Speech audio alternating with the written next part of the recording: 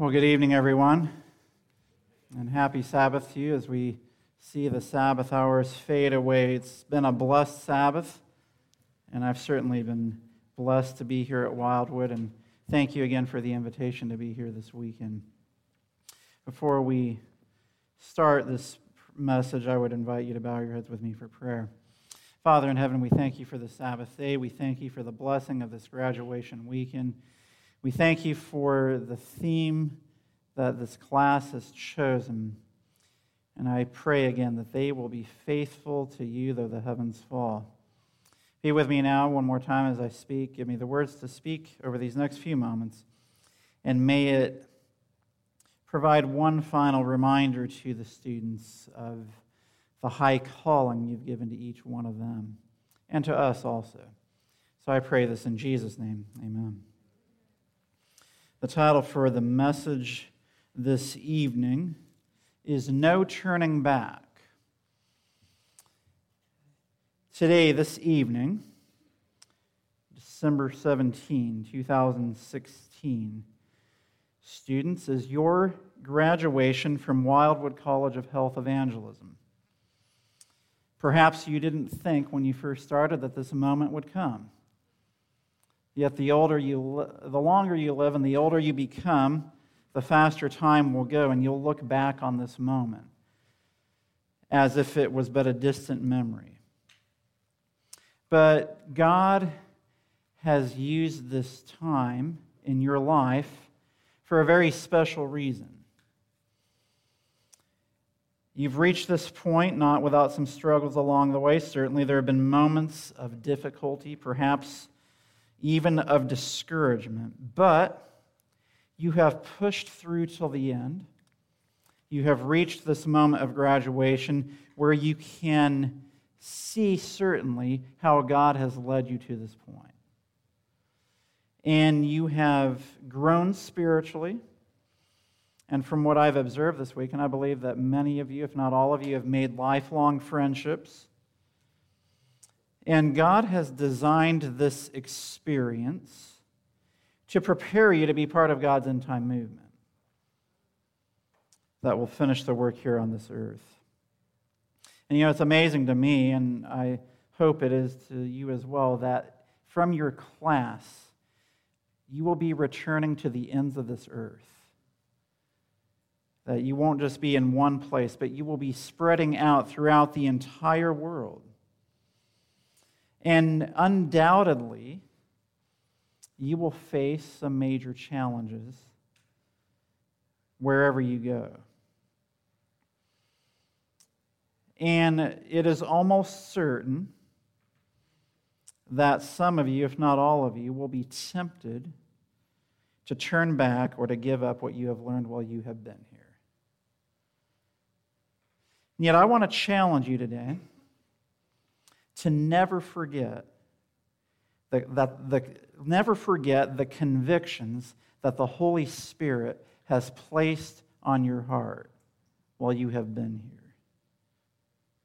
Never turn back from your commitment to God. Never turn back from being a faithful, God-fearing Seventh-day Adventist. And I want to turn in Scripture to Hebrews chapter 10. The Apostle Paul is giving an admonition to the Hebrew Christians. And he's reminding them of the experiences that they have passed through. And I would encourage you to make note of this section of Scripture whenever you hit a hard time in your experience. Hebrews chapter 10, starting in verse 32, Paul says, "But call to remembrance the former days in which after you were illuminated, you endured a great fight of afflictions." Paul is reminding the Hebrew Christians that you passed through Pentecost. You received the power of the Holy Ghost.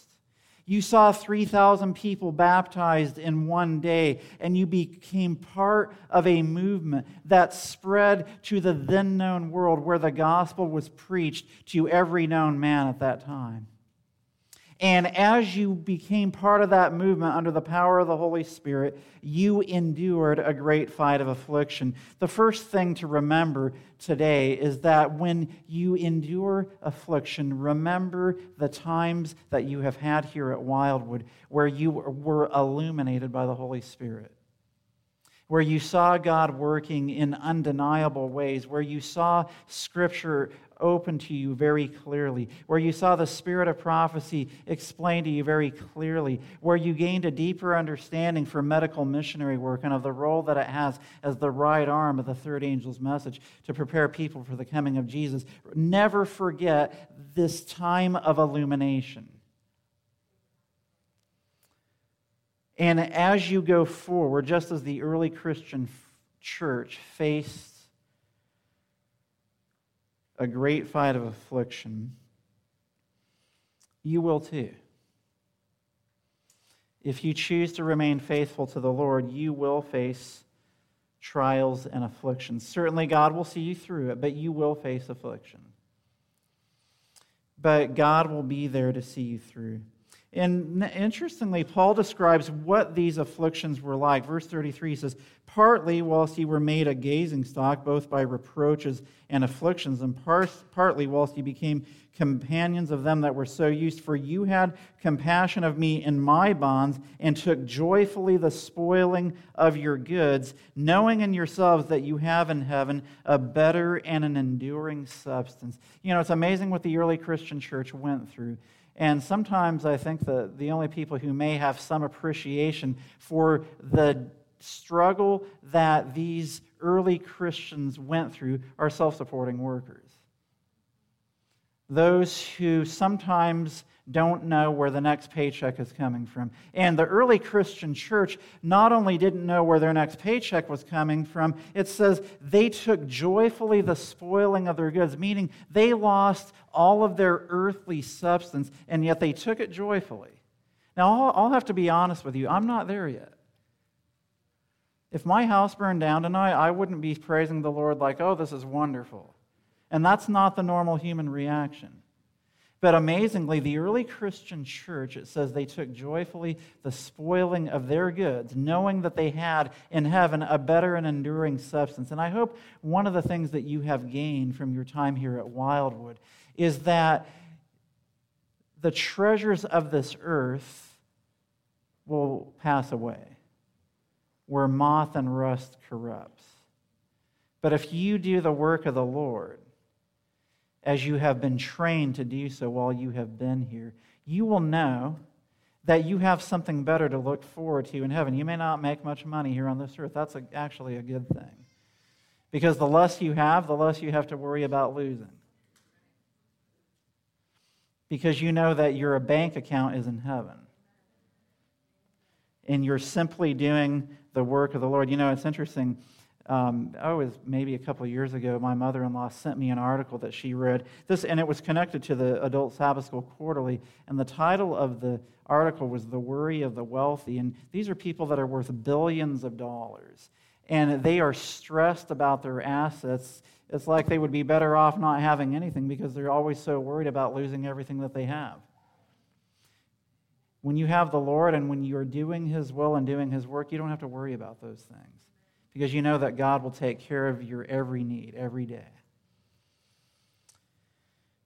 Verse 35, cast not away, therefore, your confidence, which hath great recompense of reward. As you go from Wildwood today, don't cast away the confidence that you have in the work that God has placed before you.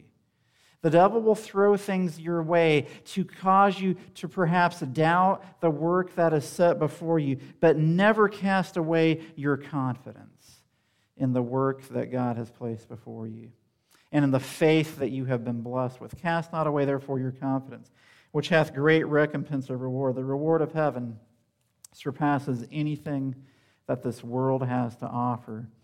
And you may be tempted to turn to earthly rewards, to turn to earthly possessions, to pay yourself back a little bit for all that you've been through, but never forget that the greatest reward is the gift of eternal life and of the heavenly kingdom. Verse 36, for ye have need of patience, that after you have done the will of God, you might receive the promise. Now this passage is deeply connected to the third angel's message of Revelation 14. Here is the patience of the saints. Here are they that keep the commandments of God and the faith of Jesus. Because we see in the very next verse, verse 37, it says, for yet a little while, and he that shall come will come, and will not tarry. So there's a special message for those who are waiting for the coming of Jesus. That message is especially applicable to Seventh-day Adventists, because we are waiting for the coming of Jesus. And what this verse says is, you have need of patience, that after you have done the will of God, you might receive the promise. Now, I'm not going to take the time to go through the several steps to prove to you what the will of God here is in this passage. But if you do a little study on the will of God, I can show to you that the will of God is the new covenant experience, where God writes His law into your heart and mind. That's the new covenant experience, which is the will of God. Jesus says, I delight to do your will, O my God. Yea, thy law is within my heart. And the new covenant is God writes His law into our hearts and minds. So after you have allowed God to write His law, which is a transcript of His character, into your heart and mind, you have need of patience. And while you have been here at Wildwood, you have learned all about the law of God, the transcript of His character, of the righteousness of Christ. And as you become an example of the character of Christ, patience becomes a necessity. And we see the demonstration of that patience just 2 chapters later in Hebrews chapter 12, where it says, wherefore, seeing we also are compassed about with so great a cloud of witnesses, let us lay aside every weight and the sin which doth so easily beset us, and let us run with patience or endurance the race that is set before us, looking unto Jesus, the author and finisher of our faith, who for the joy that was set before Him endured the cross. And that word endured is the same word as patience. So when Paul says here, you have need of patience, what he is saying is that you need to learn to look to Jesus and experience Jesus as your friend so that you can demonstrate the same patience that He did when He endured the cross. And when you take up your cross daily and follow Jesus, He will take you places that you may not have chosen yourself to go. Some of you may never have dreamed that you would be a student here at Wildwood and that you would be graduating from a class in the fall class of 2016. But Jesus is speaking to you today that He has set a path before you where as He endured the cross, He is saying, run with patience the race that is set before you. And as you do so, you will have the experience of the third angel's message. And the promise is, yet a little while, and He that shall come will come, and will not tarry. Jesus is coming again. Don't lose hope. Don't lose patience in waiting for Jesus to come back. Don't throw away your convictions and your standards and your beliefs because you grow tired in waiting for Jesus to come. As you look around and you see the worldly who are making money and having fun and doing whatever they do, and fun is in quotation marks, I might add. There's a temptation to go after what they have, but don't give up what you have. What God has given you, you never want to give away. In verse 38 it says, now the just shall live by faith. Those who have justification by faith, that's the third angel's message. Those who have the experience of the righteousness of Christ live by faith, waiting for Jesus to come back. But notice what the last half of verse 38 says, but if any man draw back, my soul shall have no pleasure in him. Listen, you have been privileged to be here at Wildwood. You have been educated in the medical missionary work and in the three angels' messages and in the message for our time and the work for our time. And God has given you a gift now to go out and share that with the world. And the command and the call for us is to have patience as we wait for the coming of Jesus. Yet inevitably, under the inspiration, Paul knows that Seventh-day Adventists who are waiting for Jesus to come can grow weary in waiting for Him to come back. And there is a tendency for some to draw back and to turn away and to go back from what they have known. And I know that many of you, some of you, perhaps all of you, will be tempted to give up what you have learned here in the time that you've been here. And I'm saying to you today, don't turn back. Scripture says, but if any man turn back, my soul shall have no pleasure in him. You know, you go to 2 Timothy chapter 4, verse 10, because you may be saying, oh, but I was here at Wildwood and I was surrounded by these good people, and I'm always going to remember what it was like, and I'm not going to turn back from what I know. But notice 2 Timothy chapter 4, verse 10, the Apostle Paul says, for Demas hath forsaken me, having loved this present world, and is departed unto Thessalonica, Crescens to Galatia, Titus unto Dalmatia. Here we see Demas, who was closely connected to the greatest apostle to the Gentiles. And he couldn't take it anymore. He saw the world around him, the present world, the pleasures of sin for a season, and he got tired of being associated with the greatest apostle of his era. If Demas could forsake Paul and return to this present world, don't think it couldn't happen to you. Just because you've been here at Wildwood for 6 months doesn't mean that you couldn't turn back. If you stop having devotions with the Lord in the morning, if you start shortchanging God, cutting corners with God, not spending time in Bible study and prayer, you could turn into a Demas. All of the knowledge that you've gained in your time here could be for naught if you lose your connection with Christ. And you may think that this is theoretical, but I say this out of a heart that has been pained by the loss of friends to this world. I've been in ministry for a number of years now, and I've actually lost some pretty good friends who are still living, but they're not living with Christ. And these are people that went to self-supporting institutions like Wildwood, and now they are out in the world as if they had never been in this experience. And so I just say this to you to remind you to not turn back.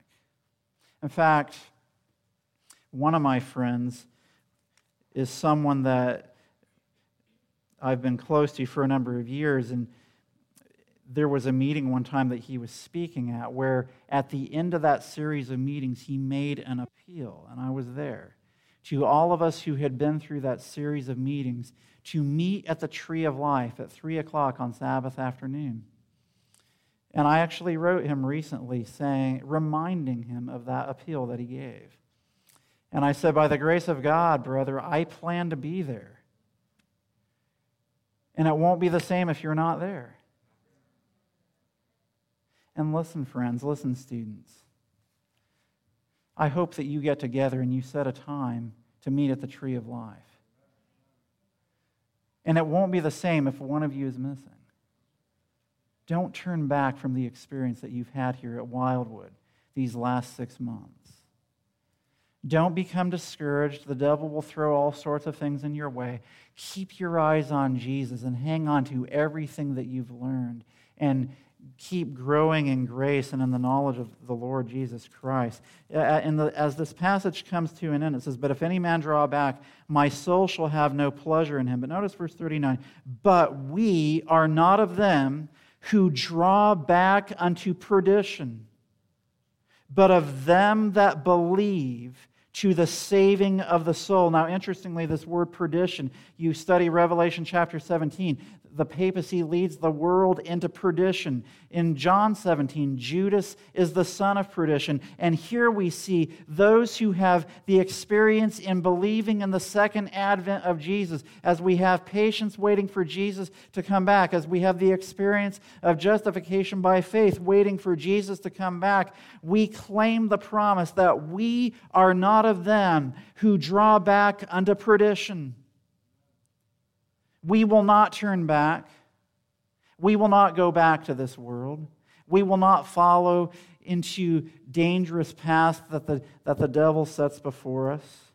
But we will be of them that believe to the saving of the soul. And I have to say this as well, and I'm sure that you've been well educated in this, but please stay away from fanaticism and of these things that are out there in the church. I run into people all over the place. The latest thing I've had to deal with are people who are saying that the Holy Spirit didn't come into existence until Pentecost, and people who are saying that Christ came from the Father, and there's people who say that there's this time prophecy, 2520, even though Ellen White says the 2300 days is the longest and last time prophecy. And let me tell you something. If you run into someone who has some fanciful idea where it takes 55 Ellen White quotes and 40 Bible verses to try to prove one point, and your mind is still cloudy when you've gotten to the end of reading all of that, it's because it's not clear.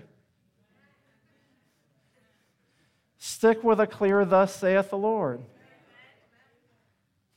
If you're having to twist Scripture around and fit things into different order that you've never seen before, don't go for that kind of stuff. Don't turn back from a clear, thus saith the Lord, that you find in the Bible and the spirit of prophecy.